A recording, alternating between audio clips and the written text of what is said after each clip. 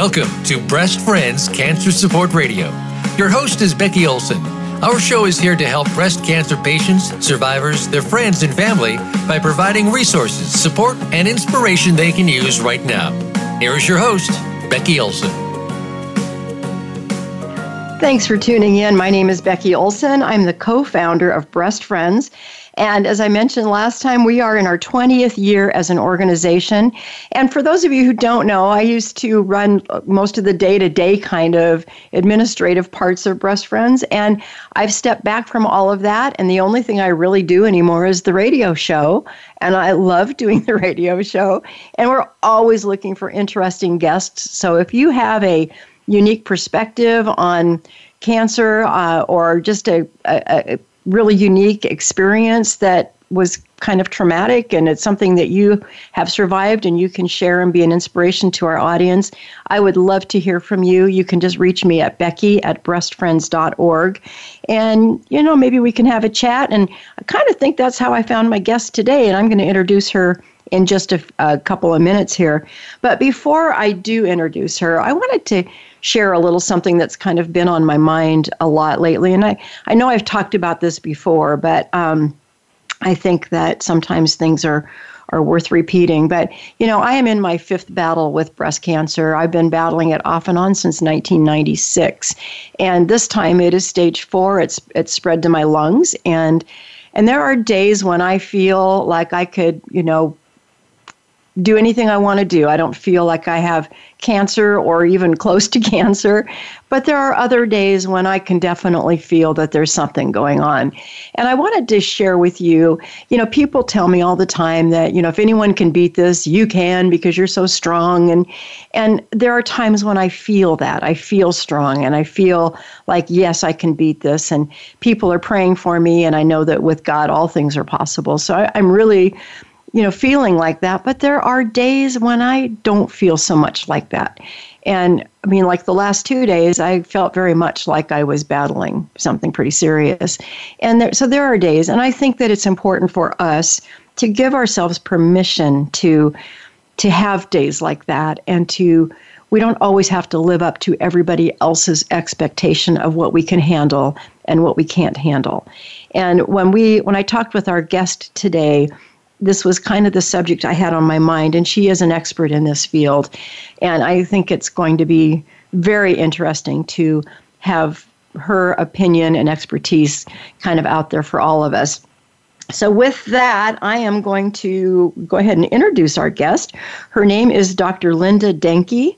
And Dr. Denke spent 4 decades in nursing and mental health, which is her passion. Her mantra is mental health directly affects physical health. And I can't agree with that more. So welcome, Dr. Denke. Thanks for joining our show today. You're welcome, and I'm so happy to be here. Well, thank you. Why don't you just take a minute before we kind of get into the nitty-gritty of this whole conversation and tell us a little bit about yourself. I always like our audience to get to know our guests a little bit, like I've gotten to. Talk a little bit about your hobbies and your family and, just whatever you'd like us to know about you personally. Well, I would say that I have been in the healthcare profession for, as you said, almost 4 decades as a nurse. And more importantly, I started out with an interest in oncology, and I have spent most of my career in oncology with patients from the bedside on up, and now I do some research related to not necessarily breast cancer, but cancer in general, and what are the risk factors that will affect mental health, because that we'll get into in a moment. And then personally, I love to travel. I travel as often as I can when my work doesn't get in the way. And I love visiting small towns and villages, and sometimes that's what I like to write about. Small towns and villages like in the U.S., or do you travel outside the country? Both nationally and internationally. And nice. I can give you an example. This summer and last summer, I was a medical missioner in Tanzania and Kenya.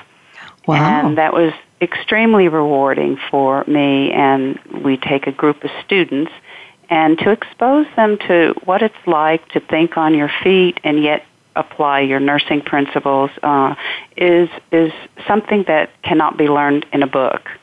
And people are so grateful for the care that we do give, and I very much enjoy that. Well, I think that's wonderful. Travel, I had a co-host on this show with me, Sharon Hannafin. She and I were the co-founders of Breast Friends. We started this, 20 years ago, and she has finally decided to retire, and her goal has always been to travel. So she's heading to Israel here in November, and she just goes wherever the winds blow, I think. she's having a great time. So I get the travel bug, I really do, and I've done a lot of traveling myself, and it's very fun to get to meet new people and to learn about different cultures, and I think that's excellent. What you've been doing. So let me ask you this: so you've been a nurse for all this time, and then you got your doctorate. What is your doctorate in? My doctorate is a traditional PhD in philosophy, Doctor of Philosophy, and that is applied to the field of research. So research looking at nursing and how patients can drive what we need to change in nursing based on evidence. So I do research all day. So that's cool. So you're kind of a nurse doctor or a doctor nurse or something, right? That's great. They say nurse scientist. That's kind of the buzzword today. Nurse researcher will do also. I answered it to both. Very good. So why did you get into this particular field, and why oncology? Was there some life experience that you had, or somebody in your life, or just? Yes. First of all, when I was caring for patients that either were newly diagnosed or just happened to be diagnosed after surgery with a cancer, I noticed that we didn't, as providers, we didn't look at distress and a lot of the emotions that go with this process, as I'm sure you're well aware and your audience is.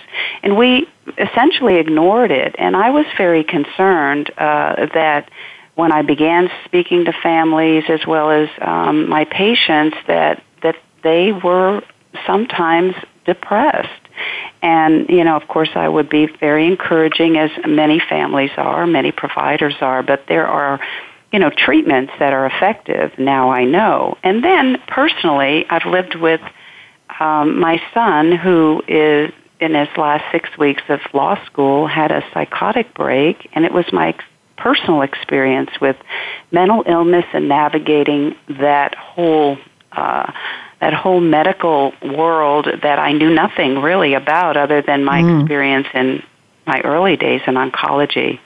And so he went from many hospitalizations. It was a bipolar disorder.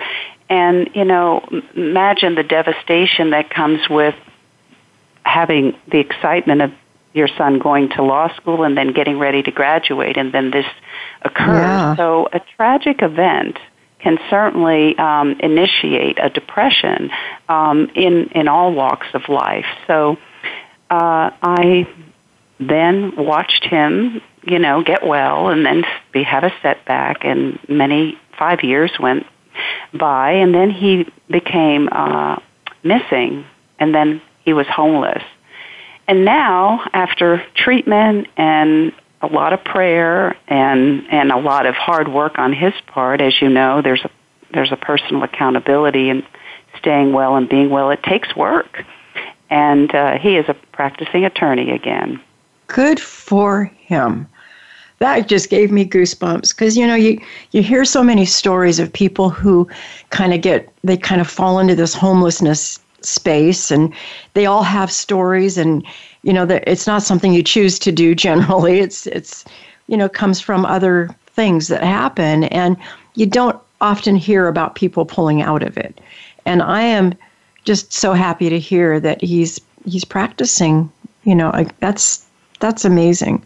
So let me ask you this question. When I did my opening comments here about sometimes you just don't feel it. But, there's a certain amount of sadness that I think is expected with, anytime you're going through something difficult or some kind of a trauma. But when does sadness cross over into clinical depression? Is there something that we can look at to know when we've crossed that line from one into the other? I think it's such an important question, and this is something that I do believe you need to ask your physician. Are you sure that, you might want to look at, I might be depressed? And why would I say that to a physician? Because it's not normally done. Screening is not, sometimes they will ask you a question, even with cancer, how are you feeling? And then they move on to, well, let's really address the physical and physiological issues. Things like when you have a sleep disturbance or weight or appetite, maybe you're becoming fatigued, or some other maybe recurrent thoughts of, I just can't go on anymore. But the important thing is that you have to rule out the physiological effects. Are we sure it's not tumor burden? Are we sure it's not pain or nausea that's causing this, wearing on my psyche? Is it any medication use, whether it's for pain or nausea or chemotherapy? What about staying put when you're in your nadir and your counts are so low and you just don't get out? And if you're a very active person, that can affect it. And that's physiological. You really cannot get out and your activity level will decrease. So as you can see, cancer-related physiological conditions, they occur and they are different in all of us.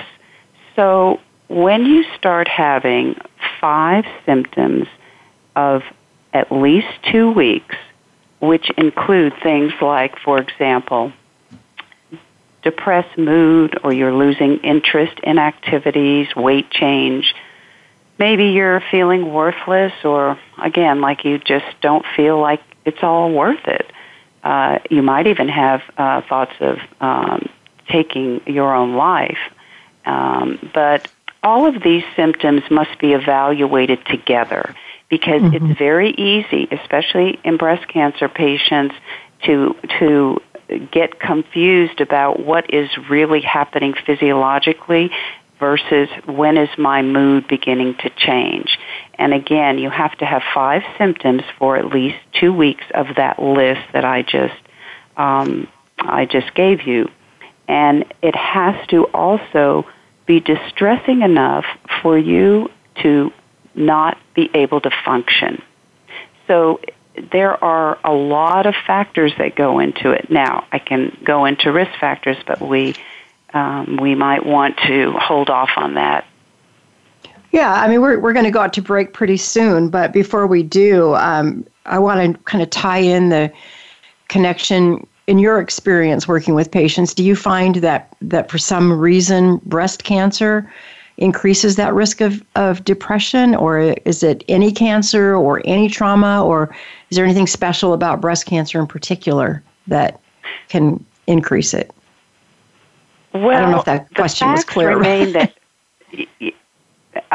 the evidence suggests, Becky, that I'm talking about major depressive disorder, and that's what this conversation is about, is that in breast cancer patients, there can be between 5 and greater than 20%, which seems to be a bit more than the general population, because some of the risk factors are being a female, maybe being unmarried, maybe having stressors such as you might not have enough finances, you might be concerned about treatment when insurance challenges come to the forefront.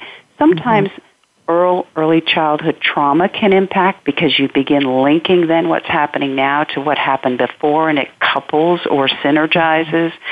The other things is you can have really not cope like you used to be able to. Your whole life begins to change, and it's called a new normal, but you have to learn that, and you have to make adjustments, and that takes a lot of effort, and it takes someone who is not always or depressed. Sometimes just lack of social support, or in particular, the negative life event.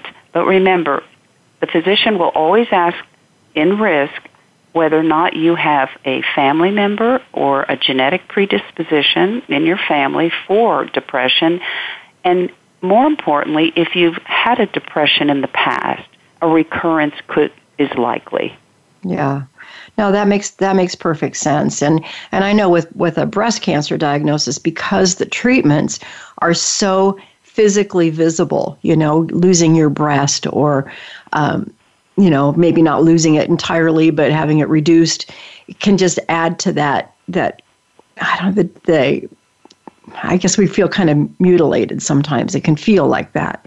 And then you've lost that. So there's definitely some physical things that add to that self-worth and the feelings that we have when we, begin to lose our sensuality, and we go into estrogen loss overdrive. So you can go from perfectly, able to have children to not having children just like that, enter menopause very quickly.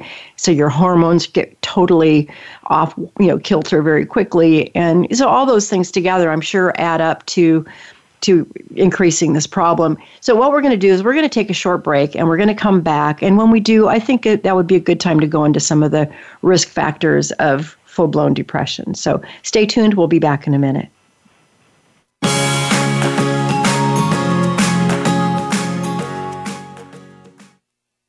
Become our friend on Facebook. Post your thoughts about our shows and network on our timeline. Visit facebook.com/Voice America.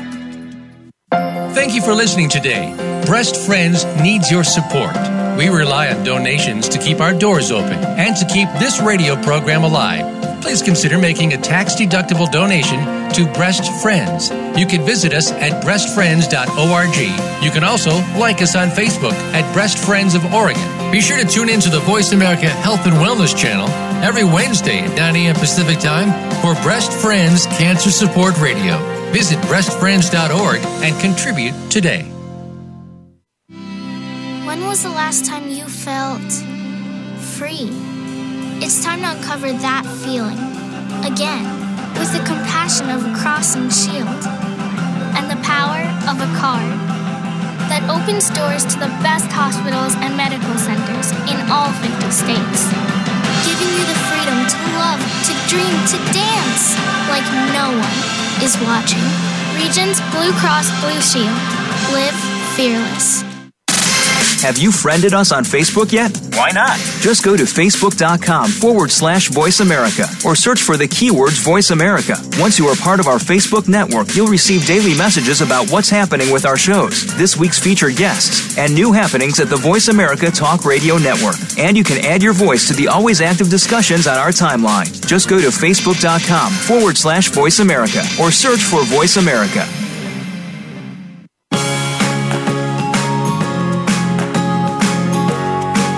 We're tuned into Breast Friends Cancer Support Radio. To reach the program today, please call us at 1-866-472-5792. Again, that's 1-866-472-5792. You may also send an email to Becky@breastfriends.org. Now, back to the show. Welcome back to our program. We've been talking about when sadness becomes full-blown depression and what to do about it with our guest, Dr. Linda Denke. And Dr. Denke, just before we went out to break, we just mentioned the risk factors, just that we were going to come back to that. So let's go ahead and pick it up right there and talk about some of the risk factors, and maybe in that we can figure out some of the things we can try to do to prevent it going forward. So why don't we start there? Oh, I'd love to. Well, we did talk about a psychiatric history, or what I call a genetic predisposition. And again, I can relate personally that my son has a grandmother who does have a bipolar depression. So I was keen as a nurse and a provider that the history in your family may increase the odds, and that's proven. That is in fact true. So if you do have a psychiatric history, mention that to your physician, and of course, as a physician, he or she would be very apt to screen you for this depression. The other thing is, again, I said if you have a former or diagnosis of depression and maybe it was resolved, it could have been a situational depression. By that I mean it came for a while due to an event, something like your diagnosis, and you grieved a little bit, and you shared your feelings, and you began coping, got in a support group and various other things to deal. And what can happen is if something else occurs and you have another triggering event that's traumatic, then that could reoccur and then not go away. So again, you might keep that in mind too. So a reoccurrence is common. So let me ask you something. Let me ask you something before we move on. We're talking about genetic, the genetic disposition to having depression, and you said to mention to your doctor, and then they would screen for that. How do you screen for that? Well, there are screening instruments. For example, in hospital setting, the providers already screen for distress, and there are factors, things that you answer questions, and then we rate you based on, extreme distress, which would be a 10, and no distress. Then anything greater than a 4 is considered significant. And if they've experienced 39 problems, usually is what we agree to. And the screening tool sits in what we call domains, Becky. So there's a practical side, there's a family section, there's emotional, and there's even a spiritual and religious section, because sometimes as we go through an existential crisis, when something happens to us that we consider we're not always going to be here, and who's going to take care of our children, and all of these, which gets into the family section of this instrument. Now, that's just one instrument, and we call them instruments in our field because what it does is it measures something. Sure, that makes sense. Many, the ASCO, as you know, American Society of Cancer, that is a screening measure that they recommend, which is called the PHQ-9. And it's used mostly in primary care, and by that I mean like when you go to your doctor's office and you're or outpatient. And it's very easy to use. It's 9 items, and the scale is 0 to 3. And, we have very prescriptive ways to what we call score these instruments. So we're all not subjective. We're not saying, well, I think they look depressed, because, in fact, that's not true. Just like with pain, right. Just because you look like you're serious doesn't mean you're in pain. And just because you're watching television or playing, some kind of video game, or you're on your computer, you could be in severe pain. And if you say, I'm a 10 out of a scale of 1 to 10, and as a provider, we take your word for it.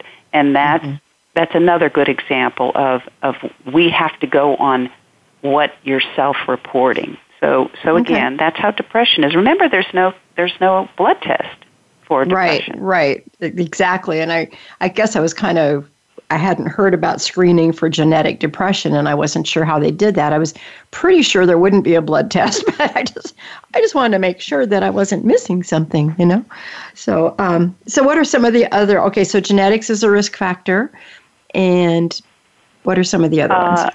Yes, and that's considered psychiatric history. So the other risk factors would be that you're female. Well, that's obvious. If you're female gender, the risk for depression is higher.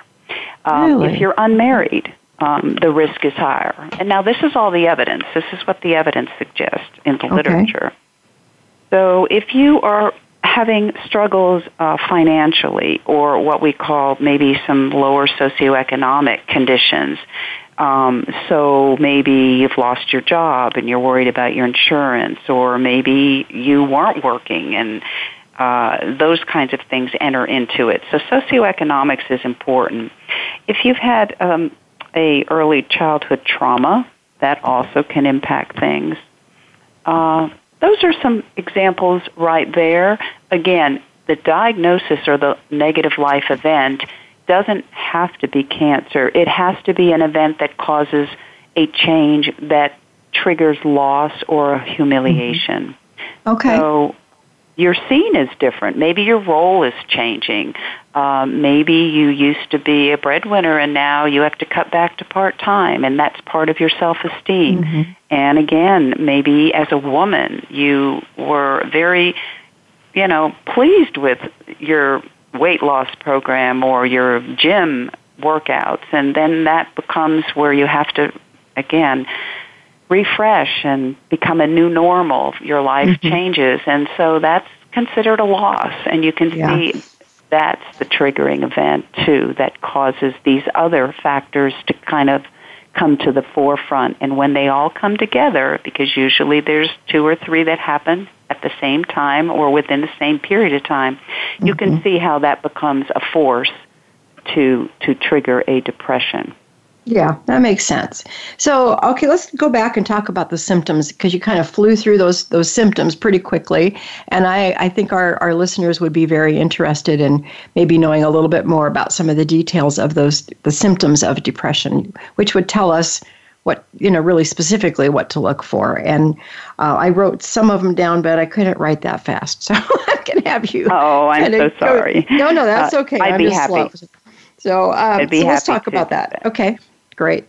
Okay. Now remember, we have to have these symptoms for 5 of them for at least 2 weeks. And one of the symptoms must be a depressed mood or loss of interest in your usual activities. Okay? Now once you rule out physiological reasons for those 2, then you start seeing the depression surface. Okay, so if it's not tumor burden, it's not treatment related, it's not pain or nausea, medication, or cancer related, other cancer related, if you've had surgery or you've got an infection, then if these symptoms appear, 1, either depressed mood or loss of interest, with 5 total, with one of those that I just mentioned, then that indicates you need to get treatment, okay? Because depression doesn't get better on its own, and it is treatable, and medications work, as well as support or non-pharmacological things that we can talk about later, strategies that will work. So if you have a significant weight change, and the baseline is greater than 5% in 1 month, that would be a good indication that maybe something might not be right. And that's up or down, right? Increase or decrease in weight, doesn't matter. 5%. Yes, that's exactly right. You can also have some what we call agitation. Things just are really bothering you, or you wake up agitated and you go to sleep agitated. Again, the 2-week period, if that's starting to surface, then that could be a sign. I always say in mental health, when any patient tells me they have some concerns about whether their diagnosis could be cancer or diabetes, and if there's some deterioration, I ask about their sleep, because sometimes sleep will improve many, many of our symptoms. Okay, so sleep is important. I think we neglect to talk about it, and I also think sometimes we don't remember how important it is, similar to nutrition. Now, if you begin to feel these feelings of worthlessness, excessive or inappropriate guilt, symptoms that seem to come out of nowhere and linger, those are symptoms that you need to have, they're clinically significant. What about maybe thoughts of death or suicide? Now, not that we all don't have those when something tragic occurs. It's the lingering and the wanting to take action that is a great concern. You need to get treatment immediately. Okay. Yeah, that makes sense. And a lot of times they'll ask you, have you ever thought about or considered suicide? My medical team asks me questions like this pretty much every time I go, to see the doctor. Yes. And that's so now far, occurring. So far, I've been able to say no, but right. Yeah, I suppose if I ever got to that place, that would be a big sign of something changing. Yes. I would very much encourage that you be able to have that conversation with your physician, and that's when they ask you the question, and everyone does today, whether it's acute care and you're in the hospital or you're an outpatient, that question comes up. It's for the screening piece. That one question can tell us a lot about where the patient's mood is at and how they're feeling. Okay. Good. Okay. So anything else on that line before we move on to kind of the next area? No, because I think that those symptoms, that bucket of symptoms, Becky, is what you can at least aim for if go through your checklist. Is this happening? Is it lasting more than 2 weeks? And does it really affect my mood, or do I feel a loss of interest in my usual activities for no other physiological reason? So if you have those 2 plus 3 of the others, then there's a good chance that you've got depression. Okay. This is so helpful. I've never really had it spelled out this way before. So I think this is really good information, and I thank you for taking the time to be on the show with us and talk about that. So let's talk about, we've already sort of talked about how do I know if I have depression, and that's pretty much what you were just describing. Here's the symptoms, and then here's what to know. So let's move on to what can we expect if I've been diagnosed with depression. What's the next step? What happens? Well, again, once you're screened, then the interventions can take place. And I can talk about both medicines, which we call pharmacological management, as well as what we call the non-pharmacological management. Okay. And without going into specifics as far as the medication itself, the treatment for depression medication-wise is usually an SSRI, which is it elevates serotonin, and that is known to lift the elevator in our neurotransmitters, which are all in our brain. They're like little gas tanks, and they fluctuate up and down all the time, like a monitor. And when it gets too low, that's when, this is physiological symptoms. We just cannot measure it other than these screening tools. We can't really do a blood test or an X-ray or an MRI because it doesn't exist. Now, hopefully one day we will aim for that. And then that would be the first line pharmacological treatment. So, are there some drugs that are known by name that would have that, where they're increasing serotonin? What are some common drugs that we might have heard of that? Well, you could probably look at some Paxil, maybe. Just that's about all I can think of offhand. There's so many, and they're different types. So, yeah. Okay. So I don't want to prescribe. I'm not a physician. Right. No. I was just wondering because we've all heard about the names of so many drugs, and some of them you hear might increase the risk of suicide, or they just there's some of them come with a lot of baggage, and I don't know how much of that is based on truth and how much isn't. And I don't know. This is new conversation for me, and I'm sure for many of our listeners, but, we've all heard of these certain kinds of drugs on TV, and I'm not sure which ones just elevate serotonin, which ones have other things that they do. So are there some alternative treatments and not using medication? Oh, yes. There's many things that we can do. So, for example, you might look at the literature does show that these kind of interventions involve either groups or support groups. They specifically mentioned, breast cancer support groups, which is common. You usually get a referral, at least in the institutions I worked at, and it's very, very helpful. Patients have said that, it's been a lifesaver These kinds of forums where patients can listen and talk about freely their symptoms and concerns. We also can recommend psychotherapy that goes and works in concert with the medication. So cognitive behavioral therapy, it's a form of psychotherapy, and that was developed specifically to treat major depression.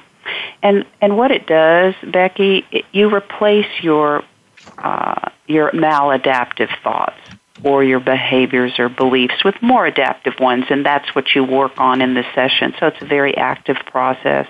You get homework assignments and things like that. Okay. Problem solving and so on. And again, the group formats are really, really important as far as non-pharmacological methods. Now, of course, your spirituality can be helpful. You can look at, exercise and stress management. You can also look at, there's some, like we've all heard of ECT, and I won't go into that because it's a very safe treatment, and I just think it kind of got a bad rap in some of the, movies we've watched and things like that. But, it is effective and it does work as something that is used if you have resistance to medications or if the traditional first-line treatments are not working as effectively, then the physician would progress along. What does that stand for? ECT, is that what you said? ECT is electroconvulsive therapy. Oh, that doesn't sound fun. Yes, no, it doesn't, but it is effective. Okay. All right. I just asked our engineer if we could skip our next break because we still have a lot to talk about. So I hope that's okay with you. We're just going to roll on through here. So just because I don't want to run out of time covering these because these are all really important conversations. So group therapy, group support, some kind of psychotherapy, and these other treatments. Is there anything else for treating depression that is non-medicine related? Oh, I would say that's a pretty good list. Okay. And again, the treatment would work in concert with the medication. So you would be prescribed both, and many times you can initiate these other treatments on your own. What works for you? If you think stress management, something like mindfulness, meditation, relaxation, those are all considered ways to manage your stress, for example. Okay. So that would be in addition to the medication. That's great. And just sometimes just being able to calm yourself and just, kind of reflect and just feel what you're feeling, and don't try to shadow it or cover it with anything. You just feel what you're feeling. And sometimes you just need to kind of do nothing to make that happen. Just slow down sometimes. And, I know my daughter practices yoga and mindful meditation, exercises. And, she's raising 2 young boys and, and her husband, they have a business, and, it can be very stressful, but that's what she does. And it's really been helpful to her, to kind of overcome some of those moments of stress. And, stress is never good for you, as they say. It can lead to other issues. So let's talk about depression and cancer treatments, because again, you mentioned that sometimes it's the treatments of the disease that we're dealing with. And so if we can focus on breast cancer, since most of our audience is interested in that, the treatments that we have, what can we do about it? We don't want to interfere with the treatments and the effect of the treatments by doing something with depression that's going to have a negative impact on that. So I'm not sure I know what I'm asking. I'm just not sure how to word it. So yes, I think I know. And I think what you're asking, Becky, is we don't want to give you a medication that's going to either dilute or intersect and cause other side effects. Yes, when thank you. Treat depression. It's exactly what I wanted to know. Well, there's little evidence to suggest that antidepressants for women with breast cancer should differ from general prescribing practices in psychiatry. with one exception. And there's special considerations, for example, women undergoing hormonal therapy with tamoxifen. Mm-hmm. And what can happen is that's when you have what we call an interaction. The tamoxifen can have some, by blocking, the antidepressant can block the tamoxifen metabolism and lower the tamoxifen active metabolite levels. And some of those are specific, paroxetine, fluoxetine, and serotolin. For example, fluoxetine is Prozac, and paroxetine is Paxil, like I said earlier. So that's the group that has what is known as the SSRIs, the serotonin, lifting serotonin. It's a blocking reuptake medication, and that's what we call it. And so you want to make sure that, ask that question, is this medication, going to interfere with my treatment? And certainly from the evidence that I just answered your question, I think that it's obvious that, that would be the only circumstance that we know of. Okay, so it's really important for, if you're going to use a doctor or go see a doctor that's outside of your oncology team, that they really have a full sense of what's going on in your life so that they would know if you're taking something. And I think too often we don't really understand the drug interactions, and we don't necessarily talk about them. But clearly, based on what you just said, I never would have thought that something like that could impact the use of tamoxifen and what it's doing in our bodies. So, yes, and that happens with what we call the synergy, Becky. And I believe that providers today are doing a really, really good job of saying, now, are you taking any supplements?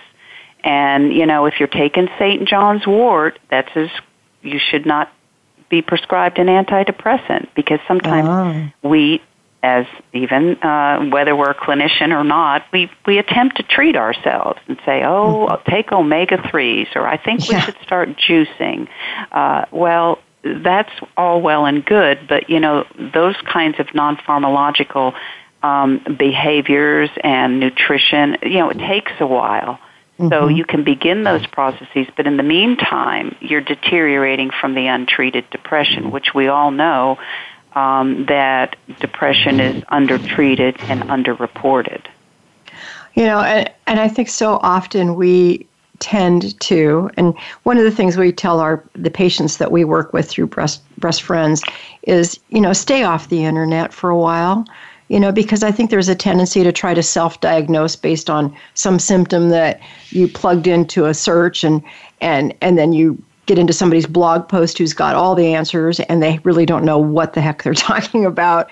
So, and there's this tendency to self-diagnose or think you're going to die because you something you just read, and you need to be talking to your doctors. And, if you've got a team, like where I get my treatment here in Portland is at the Providence Cancer Center, and they've got the psychologists and they've got all the people right there. So they all know if there's something going on, they're all going to know because it's right there in my record. And not everyone has that luxury of being able to do something like that. But make sure your doctors are all, tied into what's going on and what medications you're on. So when they ask you those, what medications are you on, that's why they need to know. So really, to our listeners, just really be very thorough when you're presenting that list of medications to your doctors. So I want to ask you about relationships, because I'm keeping my eye on the clock. I don't want to run out of time, and there's so much to know about each of these areas that I've asked you about,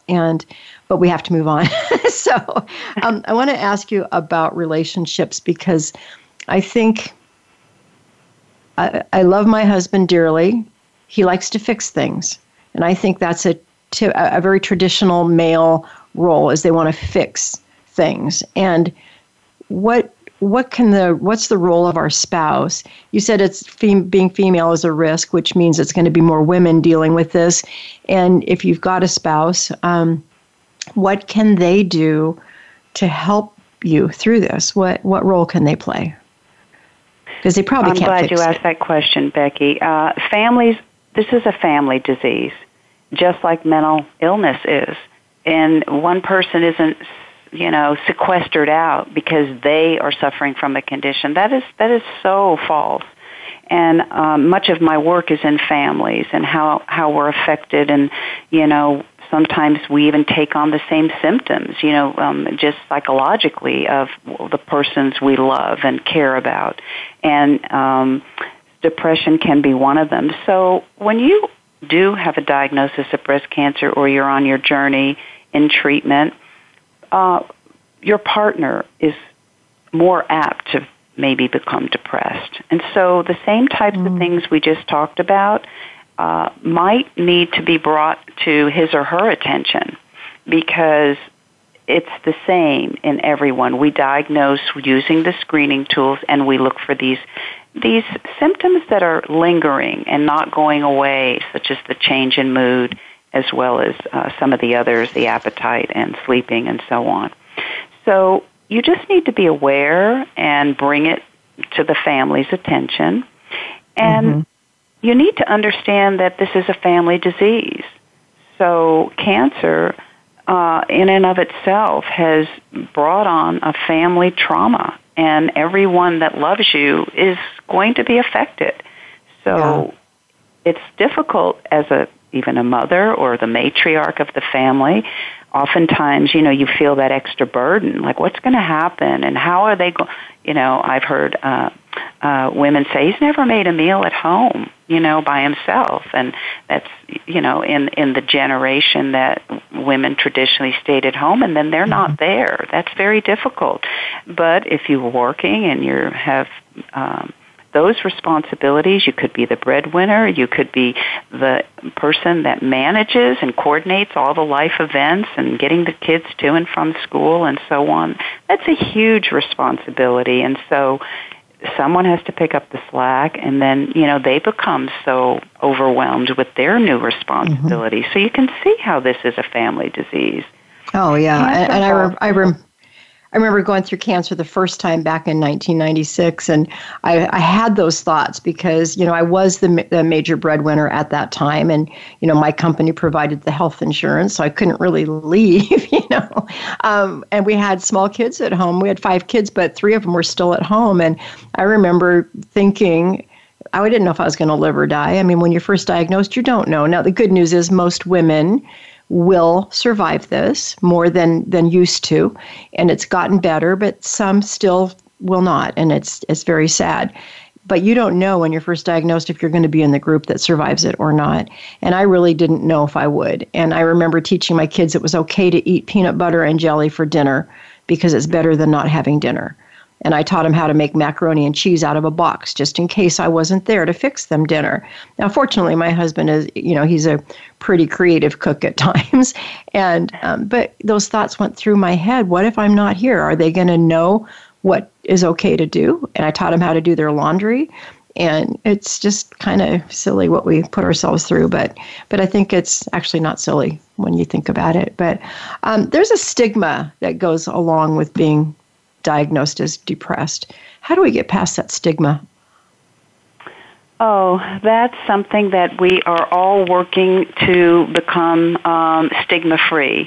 In fact, there's even a mantra, that's stigma-free or stigma busters. We have all kinds of acronyms that we're moving in the mental health field to just say, let's talk about it. I remember the days, and maybe your audience won't believe this, but I remember the days in my early years in oncology when a patient was diagnosed. It didn't have to be breast cancer, but many times it was. And we were asked not, as nurses, not to tell the patient that they had cancer because of the stigma. Wow. There was a silence that overcame that family. They were almost, who's going to take care of that family? Because if we couldn't talk about it, how could we be effective in our nursing care? So just be in that when it comes to mental illness. What if someone said they were afraid to talk to you? And many of our providers, I think, are still learning how to have conversations about individuals who happen to have mental illness. A lot of my work today is about risk factors related to the inpatient setting. So if a patient's going to have surgery, what is a risk factor that they might not do as well? I think that's very important because I have to have conversations many times if a person has mental illness and they're being treated, which is a good thing, but those medications might lead to, if we give them pain medications with that, that can cause some serious occurrences. So we're looking at risk today in all of diagnosis, in every single specialty, because we want to know how to be and get ahead of what may occur and what may happen. And as treatment and technology improve, as you said, my aunt had breast cancer 25 years ago. Wow. And I still golf with her, and I'm always really proud of her. Yeah, you know, I have to say we're out of time, and I'm really sorry to cut you off, but I've just made a decision. I'm going to have you back on my show. Would you come back on? Because we still have a lot to talk about, and we are out of time, and we didn't even get to talk about your story in Lost and Found. So we're going to talk about that next time we have you on. So we'll stay in touch and get you back on soon, if that's okay with you. But in the meantime, that was a great note to end it on, because you know what, there is always hope, and we just. You know, that's part of what this show is about. It's not about the gloom and doom of cancer. It's about the hope that is behind all of this. You know, all of it is here to help us lead better lives. And so, Dr. Denke, thank you so much for being a guest on our show. If people want to reach you, do you have an email or a website they can reach out to? And it needs to be the quick answer, because we're almost out of time. They can go to Linda Denke Ryder, all one word, no spaces.com. That's the best way you can read about my work. Wonderful. And thank you again for being on there. You know, our podcast is available across all platforms. So if you're listening and you've been enjoying our show, please share our podcast with your friends. That's how we build our audience. And we can't do it without our listeners, you know, totally supporting this. So just, you know, pass it on, share it with the people in your lives, and, you know, consider making a donation, but mostly consider supporting us by sharing the podcast links with your friends. So remember, we will be back next week. And until then, there is always hope. And we are here to help you find it.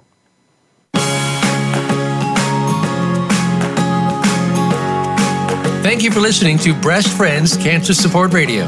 Please join Becky Olson again next Wednesday at 12 o'clock noon Eastern Time, 9 a.m. Pacific Time on the Voice America Health and Wellness Channel.